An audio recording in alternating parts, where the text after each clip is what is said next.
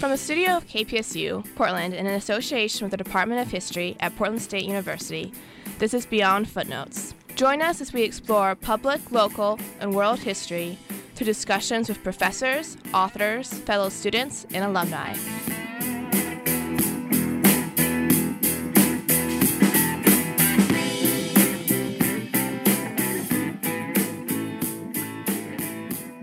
Thank you for joining us. I'm Lily. I'm Evan. I'm Lindsay. As students of history, the work we do encompasses much more than simply memorizing dates and regurgitating names for tests.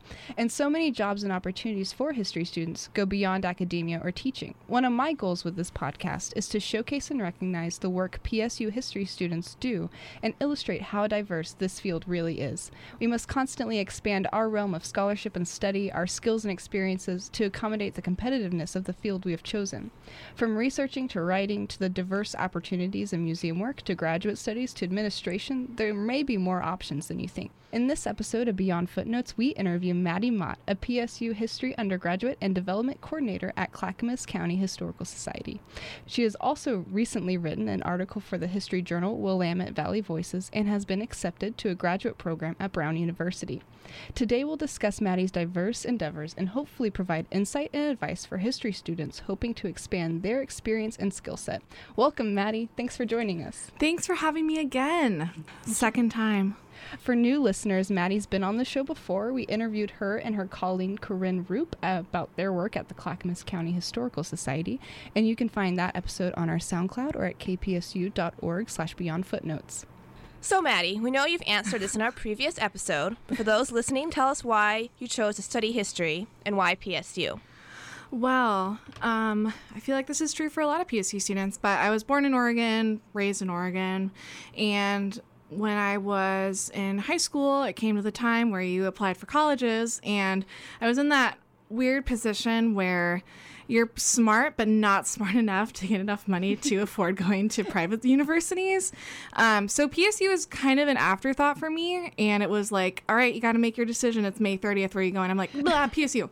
So that's why I ended up here, and I came to study history. I didn't start off studying history. I actually was a biology major, and I realized that I'm not great at taking tests, and I was like, I can't do this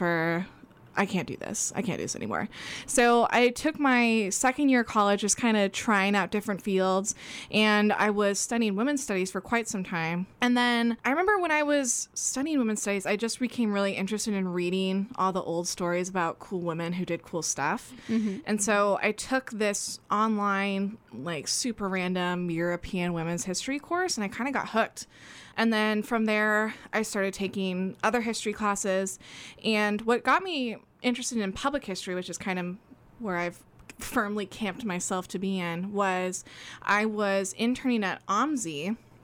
And I was getting really interested in museum work and how my academic work can have an impact on the greater community.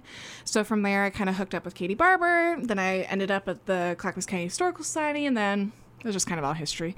It's all history from there. So that's how I ended up here, yeah. So I'd like to talk about the article you wrote because I found it super interesting. So for those listening, could you give us a brief summary of your work? So I wrote a paper. It is called The 1830-1833 Disease Epidemic of Oregon, A Closer Look. And I think this was interesting for me to write because I've never really branded myself to be the historian who writes about really obscure topics, but here I am talking about a really obscure topic.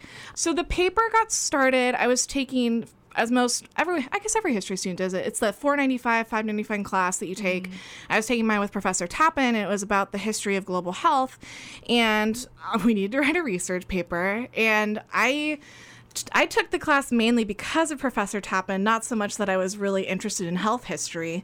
So then I'm kind of like, well, I need to pick a topic. So what can I do? And we had just had a class about talking about malaria, and I remembered just kind of remembering that there was a panel at the museum I work at that was talking about this disease epidemic. I'm like, I think I mentioned malaria, but I'm going to go check. So it did. So basically, there is a disease epidemic that started in 1830 in the area surrounding Fort Vancouver and particularly on Sauvie Island. Historically, it has been thought to be a malaria epidemic, but the research I did kind of revealed that I don't think it was a malaria epidemic. So to kind of set the stage, I guess, in July of 1830, the epidemic started. It recurred seasonally every July until 1833, and it would last well into the fall. It afflicted both indigenous people living in the area as well as white resettlers who were in the fort, specifically at Fort Vancouver. It eventually, as time progressed, spread through the entire state of Oregon and started to go into California. And then after 1834, no recurrences of the disease occurred. And so there's quite a bit of primary source documentation from the time, and it's mostly from people like Peter Ogden and Dr. John McLaughlin, who are writing about, they called it an intermittent fever, or they called it the fever and egg. And the only documented symptoms we have of this epidemic was that it caused fever and it caused chills, which are super vague. Like, that's just very basically common cold. symptoms. Yeah, it's just generic symptoms, like you're hot and then you're cold. And so I guess what is most shocking about this epidemic and why I got really interested in it was historians of this topic, using the primary source evidence that we have, estimate that between 75 and 90% of Oregon's Native American population died as a result of this one epidemic. And that figure is shocking. Mm-hmm. Like, no disease is that fatal. And the other thing that strikes me as really fishy about this topic is that a very, very negligible amount of white resettlers who had the same disease as the native people died. So what, this is a history mystery. Like, to contextualize this, the medieval plague epidemic that everyone is so familiar with, historians estimate that it killed 50% of Europe's population. So we have a case of an epidemic that is 25 to 40% more fatal than the plague, which is in a shorter amount of time. Like, the disease was only on the ground, I guess, for 18 months, So that kind of got me interested in what the heck is going on here. So I did a little bit of digging, and obviously now, because we're in 2017, we have a greater understanding of the pathology of malaria. And that was another thing that kind of sparked my interest, is we had just learned about malaria. Malaria is not a fatal disease. So it doesn't make any sense as to why, a supposed malaria epidemic is causing, in some areas, a 90% fatality rate, So my thesis, and kind of talking about, I guess I can talk a little bit about what malaria is, basically. So we have a disorder or a disease epidemic that is devastating Oregon's indigenous population. And to talk a little bit more about malaria, there's 4 types of malaria parasites that can cause a malarial infection in humans. The 2 most common are called Plasmodium falciparum and Plasmodium vivax. So the reason why I'm kind of narrowed it down to P. falciparum and P. vivax as likely, if this was a malaria epidemic, as to the parasite that caused it, is because they're the most common. So P. falciparum is a very fatal form of the malaria parasite. Most people who have a malarial infection and then die from it have P. falciparum malaria, because it's a lot more prevalent in tropical areas, and it's also a lot more fatal. And then the fatality rates of malaria can rise significantly if you have it in conjunction with another disorder, or if you're malnourished or anything like that. P. vivax is an interesting type of malaria because it still causes the same symptoms. And the symptoms of malaria are pretty similar to the flu, but just if left untreated, they can become very severe. The interesting thing about P. vivax is it is not fatal. Like, I think we read in the book that by James L. A. Webb Jr. saying that, like, Vivax malaria has a 1 to 2% fatality rate. But where the thing gets interesting is the only type of malaria parasite that could have survived in Oregon was P. vivax malaria. And it's for 2 reasons. One, the temperatures in Oregon simply are not warm enough for the P. falciparum's reproductive cycle to finish. It takes about 10 to 14 days for a malaria parasite to reproduce, and it has to be above 67 degrees, which even in July, like, Oregon can get pretty cold. The other thing was our primary source evidence indicates that people who had the epidemic one year could get it again the following year and die from it. If you have a P. falciparum malarial infection, you're immune to it. Period. Like, you will not get it again. P. vivax malaria actually has a dormant stage where it can live in your liver and then re-pop up, which makes me lead, for those two reasons, temperature and the fact that P. vivax can reoccur in people, made me think that if this was a malaria epidemic in Oregon, that it would have been caused by P. vivax. But that doesn't make sense because P. vivax is not fatal. So, and there's a few historians who offer up explanations for the high mortality rates. There's one historian who's been writing about this topic since the 70s who claims that the way indigenous people would treat the malarial infections would cause the rates to go up, and I think it's just so deeply problematic the way he talks about it. So I don't think that's true. Another historian was talking about how this might be an example of a virgin soil epidemic, which is an epidemic that occurs in a group of people, and it's usually people indigenous to the area who haven't been exposed to these types of infections before, that the infection can have much higher fatality rates. But Professor Tapman actually put me in touch with Dr. Webb, who is one of the historians who wrote like the seminal book on malarial history, and he's saying the absolute maximum fatality rate that any severely untreated malarial epidemic can have is 5%. It's not fatal. Like, there's absolutely no way that it could have been malaria. It's just simply not fatal enough. And even if record keepers of the time grossly overestimated these figures, I mean, it's still, there's a huge difference. So I guess my paper talks about the two sides of the story. We have historical evidence conflicting with scientific knowledge of a topic. And when we have a big conflict like that, I think that we can't assume that it was something, we have to take both of those into account, and then calling for historians to look beyond malaria as the cause for the epidemic. So that was kind of my paper. So the general consensus is amongst historians is that this was most likely a malaria outbreak? Yes. So, yeah. And another thing that I thought was really interesting was there seems, from my research, and I could be wrong, and this might sound like a big claim, but there seems to be almost no consultation with science, with the scientific evidence of what we know about malaria and in the accounts I have read about this disease. Like, there's a number of people who talk about it, and it just seems to be kind of common knowledge that hasn't really been questioned.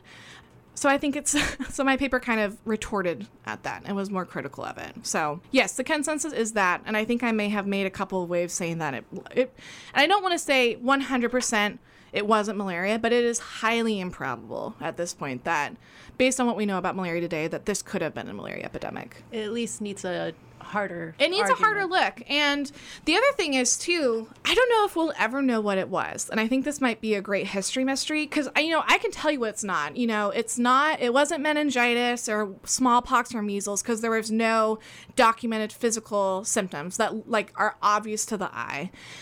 It wasn't typhus or cholera, because there weren't any documented gastrointestinal systems. There weren't enough animal vectors around for it to be an epidemic of the plague. Our symptoms are so vague. I mean, we have 2 symptoms to work off of. Maybe the flu. I mean, that's obviously is evidenced by the 1914 flu pandemic. That can be fatal, but we'll just never know. And we don't, I don't think we'll ever be able to figure out what it was as well, which is not a very satisfying conclusion. How likely would it be to test bodies? Well, that's the other thing. Not only is it super inappropriate to dig up an indigenous burial ground, but the other thing is there was a account from Ogden. So in 1830, he wrote in his journal that there was 2 tribes living on Sauvie Island of about 60 families. He said within 3 months of the epidemic starting in July of 1830, they were all dead. So, and it's kind of unclear what the next procedure was, but people from Fort Vancouver went to Sauvie Island and either A, burnt the whole island, or B, gathered up the bodies and burnt them. So even if, we don't have any evidence, So I don't know if we'll ever be able to conclusively say this was something. And I can only think of one other historian that very briefly mentioned it as a mysterious epidemic, but everyone's been writing about it as a malaria epidemic. What kind of implications does that have with misrepresenting it in that way? I keep referring to it as malaria epidemic because that's what people know it as. And I think that sometimes people think I'm talking about something different if it isn't. Yeah. But I think keeping referring to it as malaria epidemic is just kind of saying that history is a once and done field, and it's not, we don't need to go back and revise it. And I mean, this happened in 1830. You know, it's been in our historical knowledge for more than 100 years. Good proof that this is just one instance of where we're probably wrong. Yeah. What we know. And I think that's a really good example of there are other things we should relook at too. Absolutely. I think I think history's due for a revision. I mean, we've been proven wrong before, where there's probably things that we have different accounts of. And I mean, there's a whole nother story to the story. Studying disease and epidemics, what are some of the challenges of studying that? Like you said, you know, 2 symptoms. What kind of sources are you looking at? What's available? Well, especially too, I think like if you're studying the plague, you know, the big plague epidemic, you're going to have a lot more resources.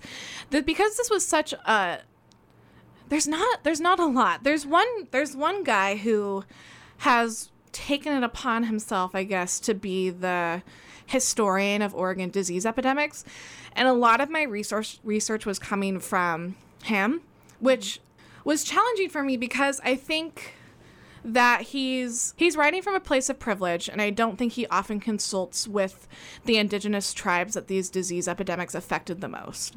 And so, for example, the thing I took the most issue with was how when he was writing about why the fatality rates of this epidemic could be so high, and he kept talking about there was a practice that tribes in this area would do, and it's called sweat bathing. So the idea was, you know, if you're hot, then you go into a cool place, and if you're cold, then you go into a hot place. Like, the logic definitely checks out, and it's a practice that they've been doing for decades, you know, hundreds of years.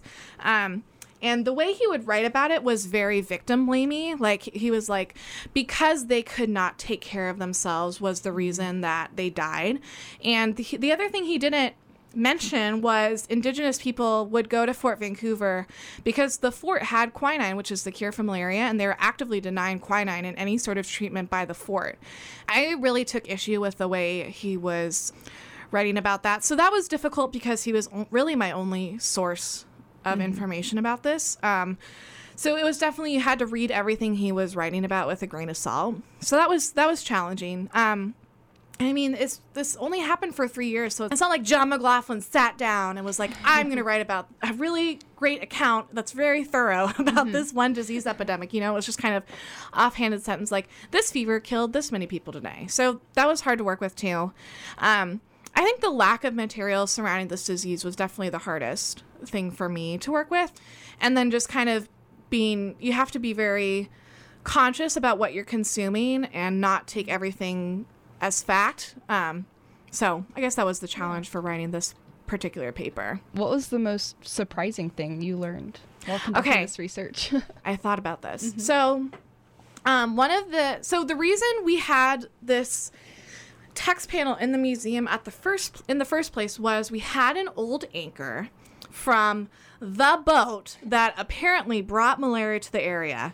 And Dr. Tappan can attest that I've talked to her a lot. I was so hung up on this fact. I'm like, how do we know it was this one particular boat that had the one guy that brought malaria to the area? And how do we know it's Anchor? Like, what? So the most popular theory of how malaria got to Oregon was that there was a boat called the Ohihe that had the one guy that traded with indigenous people in the area and then infected them with malaria. What I found that was super interesting, and unfortunately in my paper this had to be relegated to a footnote, which just killed me. There was one historian who in the 1930s suggested that it's unlikely that the Ohihe was the boat for a couple of reasons. There were a number of boats docked at Fort Vancouver at the same time, probably 6, he said like 6 or 7. So why did we pick this one in particular? And he said it was because the Ohihe was an American fur trading ship in British fur trading territory. So they're direct competitors. So it's very likely that people started a rumor that the Ohihe was a disease-bringing ship in order to drive them out of the area, and it's just kind of been just accepted as historical fact because so many people said it. So I think that was interesting. And that just reveals that you have to be very careful about what you read as a historian. because you can't just. Obviously, it was on a text panel at my museum. The one historian who wrote a lot about this claims that the Oha'i brought it. So it's just being like, be careful about what you read. Always be skeptical. And then be thorough in your research, because it could be just a rumor. But yeah, it was definitely a really fun paper to write. I think this is one of my proudest moments as a historian.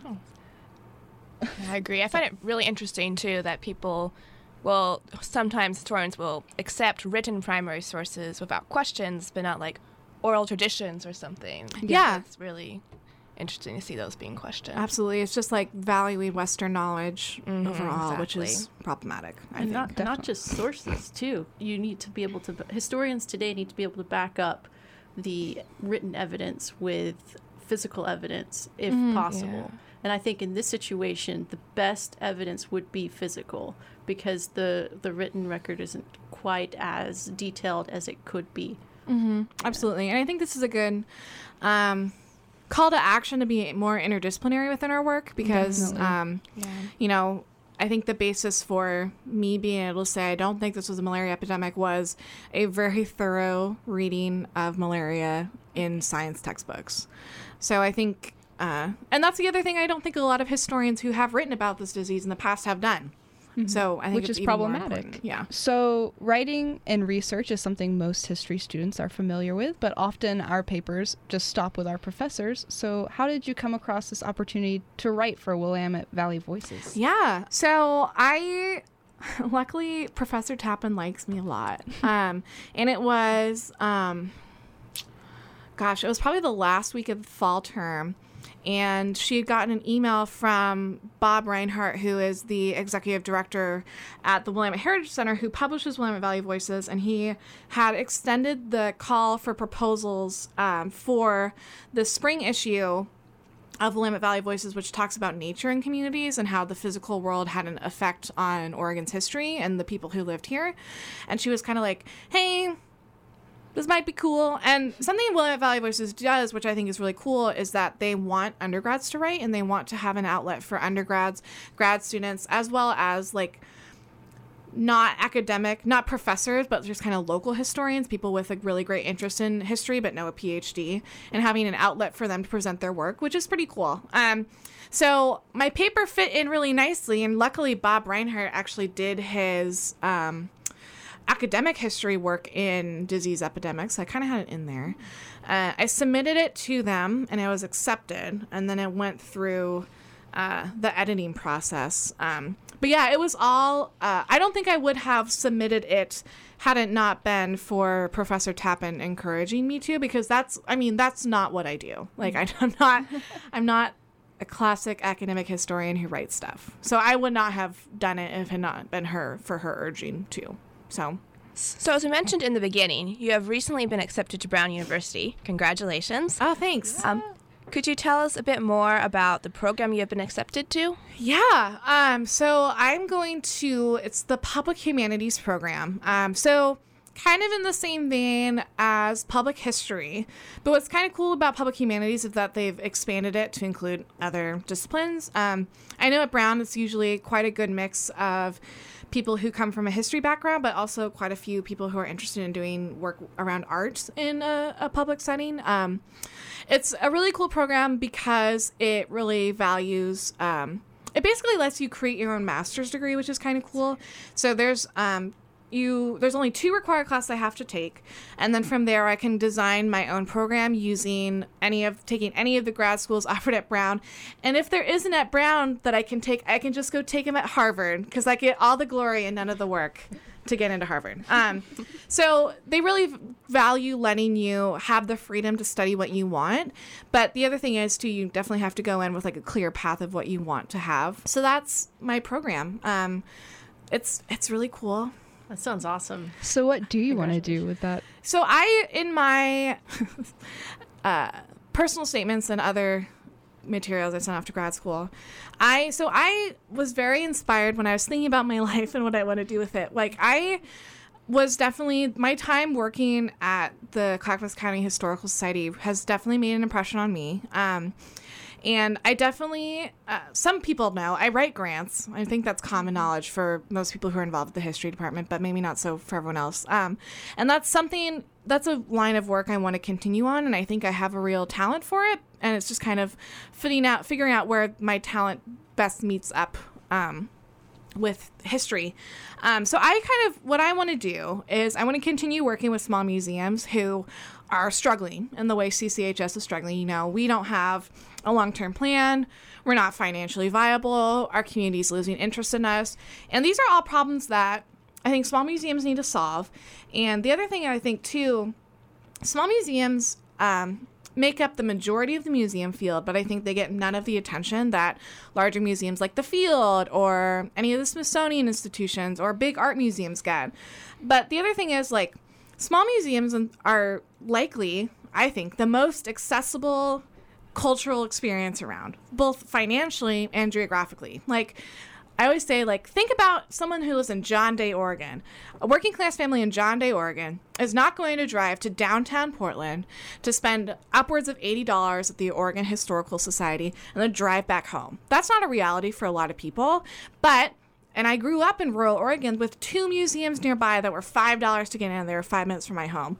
So why are we devaluing these smaller institutions and placing so much value on institutions that aren't going to be accessible to anyone who's not living in downtown Portland, you know? So what I wanted to do is I want to create my own consulting firm that is specifically designed for working with small museums and kind of getting them up to speed. Because, I mean, CCHS suffers from a lot of problems, like our scholarship's out of date and we don't know how to fundraise. So, and I know that's going to be a reality for a lot of museums, and I kind of want to take the things I like doing, which is fundraising, vision planning, big picture things, and taking that to a smaller level. So that's what I want to do. That's awesome. Oh, thanks. I've thought about it a lot. And at Brown, you know, one of the really cool things that they do is, and I could talk about this later with my other grad school experiences, which I know you likely asked me about, was they don't just make themselves out to be an exhibit school where you learn how to make exhibits and that's it. So, you know, I'm really interested in learning how to manage a museum, and I'm really interested in learning how can I connect with a community that doesn't want to, or that isn't engaged with my museum right now, specifically looking at suburban and more rural communities. I want to learn more about different avenues in which we can interact with our community, and I was offered a digital humanities fellowship at Brown too, so I'll get to dabble in that as well. But, you know, I'm really committed to making sure small museums just aren't left out in the cold, while I think the museum field is making really big strides towards inclusivity and interactivity and accessibility, but it's only happening at a big level. And I want to make sure that those best practices are being translated into a level or into something a small museum can do, you know? So, and I think that Brown was going to equip me with the tools I need as well. So, yeah. So, we also want to know, what is your experience with applying to grad school, and what advice would you have for undergrads who want to go to grad school? Yeah. Okay. So, my experience. So just to preface this, I applied to 4 museum studies programs. I made the decision early on that I did not want an MA in history, and I could touch on that a little bit later when I give my advice. But it was an interesting experience that definitely threw me for a couple of loops kind of a few months ago. You know, I wrote all my stuff and I felt really good about it, and I took my GRE, which is the worst experience ever in the world. I'm dreading it. Oh, I know. It's so, gosh. I'm not going to sugarcoat it. It's the pits. It's start studying now.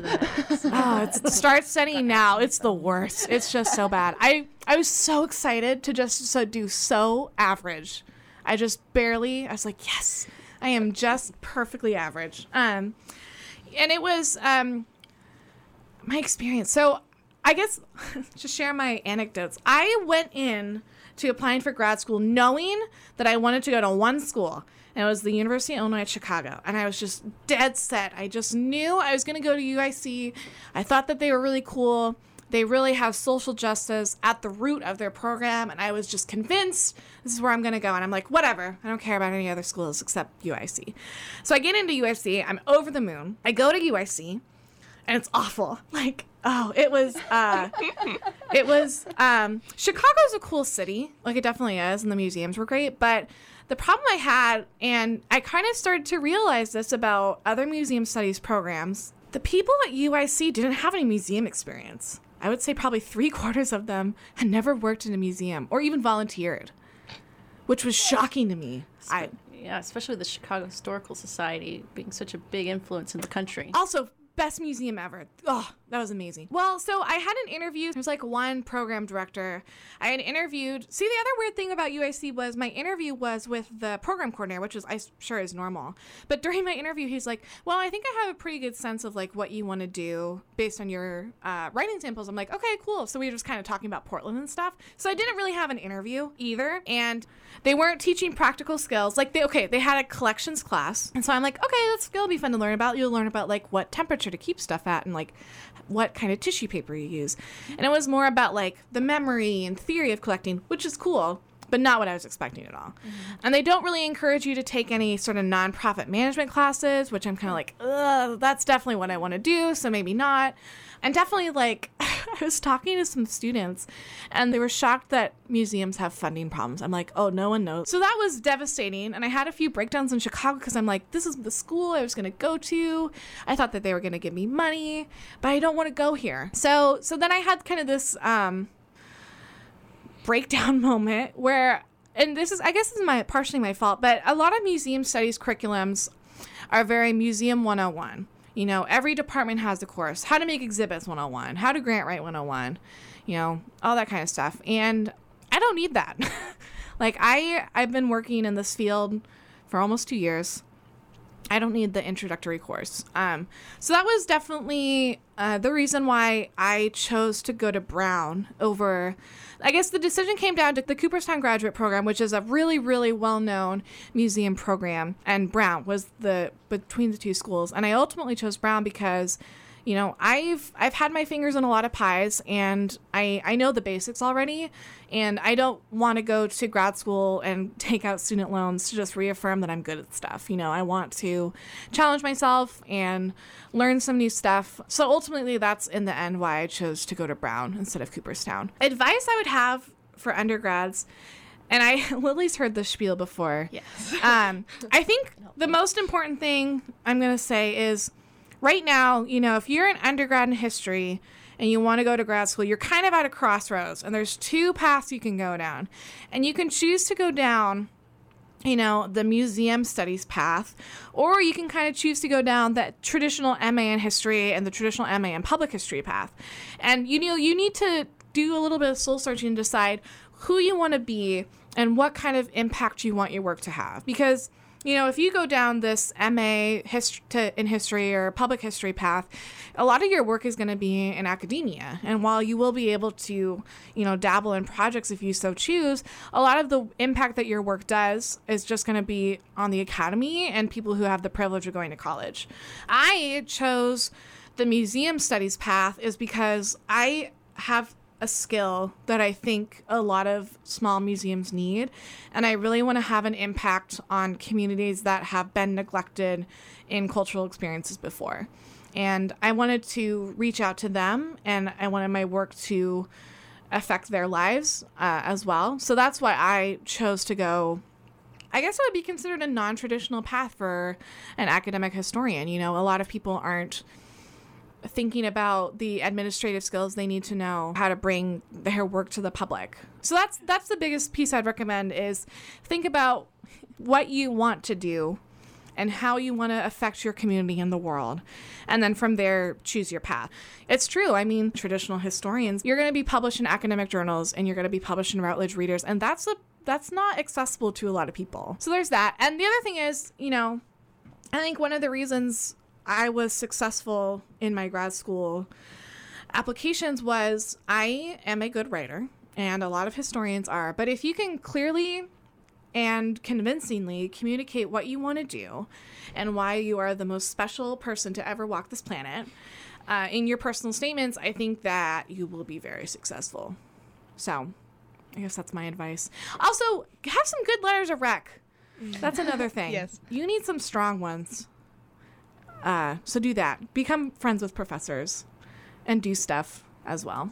Thank you. And then also, on a similar vein, what advice would you have for history students who want to get into extracurricular work while they're in school, such as employment or writing for journals, things like that? So I got my start in extracurriculars. I like that we call it that. Because when I decided I wanted to be a history major, I knew that it was a really competitive field and the job outlook was bleak. And I said, all right, I'm going to do everything in my power to, 1, get into grad school, 2, not graduate and not be able to find a job. I just knew that was what I had to do. So for my OMSI internship, that was something I just kind of pursued on my own. I had a friend email me the internship posting, and I just kind of went for it, lied a little bit about my experience, and then got in, so that was fine. I guess, the reason I ended up at Clackamas County Historical Society was because of Katie Barber. So the thing is, if you can find a professor, and I would recommend Katie Barber, Catherine McNور is another person who knows a lot of opportunities outside the department, and obviously Professor Tappan was the one who pushed me to publish a journal, and Professor Garrison also has his pulse on what's going on in the history field out here. So getting in contact with a professor who is aware of extracurricular opportunities. Internships are invaluable, and I think one of the really great benefits of PSU is we have the ability to do work while we're in college. We're in the middle of a city. It's not hard for us to get other places. I think the reason I got into Brown and I got funding was because I didn't just do a 3-month summer internship. I interned for a year while I was still in school.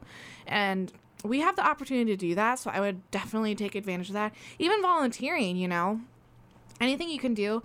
And I think that's true for both public historians as well as just traditional historians. I know there are some history majors who snub their nose to public history, but the thing about grad school is it's really competitive, and you want to not only get in, but find some sort of funding, to prove that you're the best at what you do. And I think being able to say, I have all of these, I have an internship, I have a publication, I have another internship, I have a job, is what set me way over the edge for a lot of other applicants. And, it took me 5 years to finish undergrad, but look at the experience I have to supplement my resume. So don't be afraid to take your time in getting your degree. Don't be afraid to just go in and sit in someone's office and say, hey, what can I do, to supplement your field. And I know, Lindsay, you were kind of talking about that was something you wished you had. Right. I'm in my second year graduate program here. I've mentioned that before on the show. But with my experience in my undergraduate degree, I didn't do internships. I didn't really have a solid advisor. I had a good experience as far as the academy and the academic side was concerned, where I did gain quite a few skills. Otherwise, I wouldn't be here as a graduate student. But at the same time, I didn't build the experience that I felt would have helped me get a job. I didn't get a job, and I have yet to be able to, until recently, to work in my field. So, from my experience, I totally agree with Maddie that you really just have to take opportunities as they come to you and find a solid advisor or multiple advisors. And luckily here at PSU, there are quite a few people that do have their finger on the pulse of the historical work that you can do within the area, and they are constantly sending out emails or putting up flyers talking about things that you can do while you're in school, or even if you do want to do that an internship over the summer or something like that, they do provide opportunities like that as well. So I definitely recommend anybody who's interested in doing graduate school work or working in the field post-graduation that they really need to take advantage of whatever internships, volunteerships are available in the city. And we are very fortunate to be located in a metropolitan area that supports history and public history as well. I'm going to add one more thing. I I said this on the last episode, and I said this in the Careers in Public History class, and I think Katie Barber's tired of me hearing me say it. Take a grant writing class, please. Oh my gosh. I think the other thing that set me apart, and I will say, when I went to UIC, there were 30 students there, and I was the only one who had any experience in fundraising at all. So the other, and I think, I really do, that my experience with grant writing put me leaps and bounds above everyone else. And, at Brown, I was talking with the program director, and they kind of do a weird, I'm going to put this in air quotes, of their own version of affirmative action, where they pick people from different disciplines, to represent the different departments of, a museum. So being able to have that administrative experience, and I'm kind of an administrative public historian, that set me apart so much. Obviously I've worked as a grant writer for a year. Everything I did at OMSI was related to grant writing, just even taking a grant writing class, even just if you already work somewhere, ask if you can see the grants.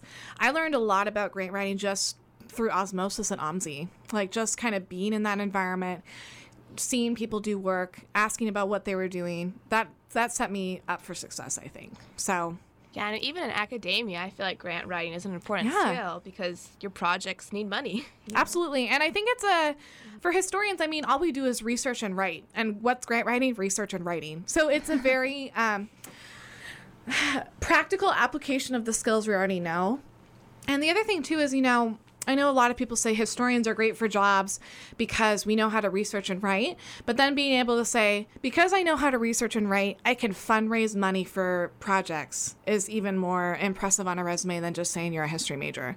So I would very, very, very highly recommend getting some sort of experience while you're still in undergrad. Even if you're in grad school now, you're not gonna encounter history without grant writing. Those are never two things that can be separated. So yeah. There's not a magical pot of gold sitting there for waiting all that. to fund your research. You have a great idea.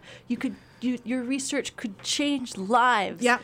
But you can't do it if you can't eat while you're researching and writing those things. Yeah, you got to be able to live, and it's a challenge. And you want to be able to provide something for any kind of institution you happen to try to work for, to like incentive for them to hire you, incentive for them to give you raises, to keep you. History is being historian. It's just like being any other kind of professional. Mm-hmm. It's not all flowers and rainbows, Sitting in a musky library doing research. It's not all that all the time. No, not at all. And I think that, at least for the four of us here today, we are more interested in being more active with our historical research and reaching more people in the public, because we tend to be public history minded. We're definitely not the dusty historians. Sometimes we are. Sometimes, even though it's everybody fun. Gets, and that's the fun part. The fun part's being the dusty historian, but yeah, we can't also always That's be such that. a great description. Yeah, we need to think about how we can. I think when Corinne and I were on last time, she said it so perfectly. She's like, I can have all the good ideas in the world, but if I can't get money for them, then that's just what they are, ideas. If you have a great idea that you want to implement, you have to have money, and it's usually going to be through grants, unless Arlene Schnitzer flies down from the heavens and gives you $1 million. So do that, please, guys. I want people to be set up for success, but I'm not going to sugarcoat it. Like, this is a hard field to break into. Very and competitive. to be in. So anything you can do to just elbow other people out of the way and just be like, I'm the greatest, please do it, because otherwise you're going to be sad. I've seen too many hearts get broken where they just kind of cruised on through undergrad and didn't get into grad school, and it was devastating for them. But it's like, I'm really sorry, but I got lucky. I believe I did an internship at the Atlanta History Center. I did this post-graduation after I realized I wasn't going to be hired anywhere for anything. I got very, very lucky that they let me they accepted me into their internship program. And I interned there for a year, which I know helped me get into graduate school. yeah. And I had to do that all on my own, just kind of find the internship, do the application, make myself sound like $1 million.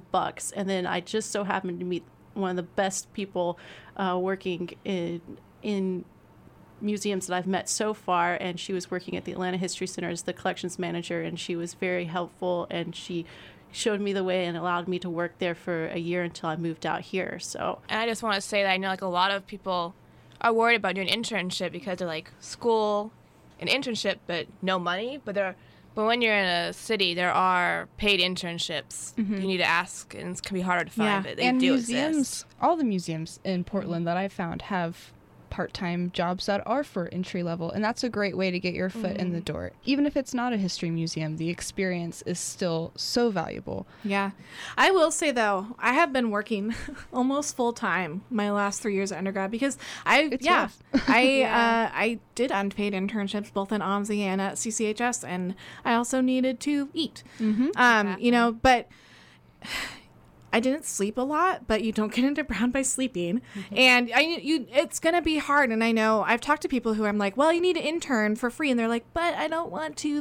I don't want to do it for free. I'm like, bummer. You know, I'm really sorry that the labor force right now is awful. And I personally have an issue with unpaid internships, especially, you know, if a museum can afford it. It's just devaluing of human labor.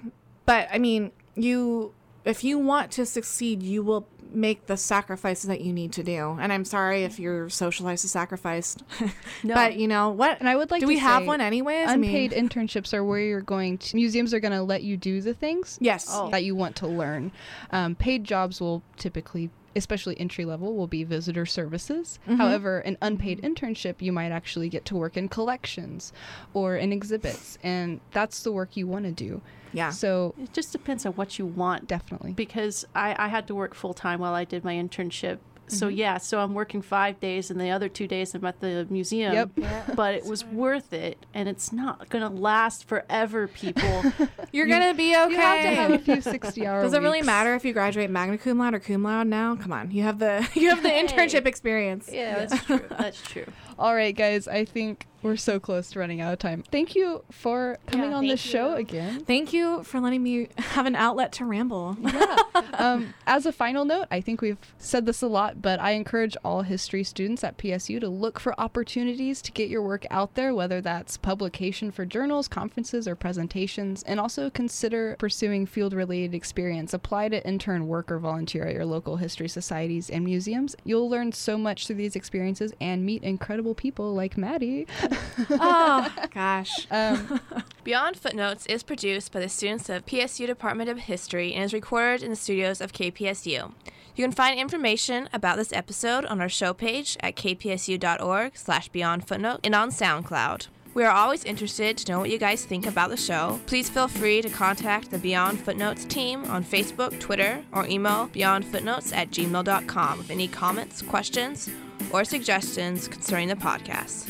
For previous episodes and extended content, check out kpsu.org/beyondfootnotes or soundcloud.com. And don't forget to share. Tell a friend, subscribe, rate, and follow the show on Twitter, Facebook, and iTunes. Signing off, I'm Lily. I'm Evan. I'm Lindsay. I'm Maddie.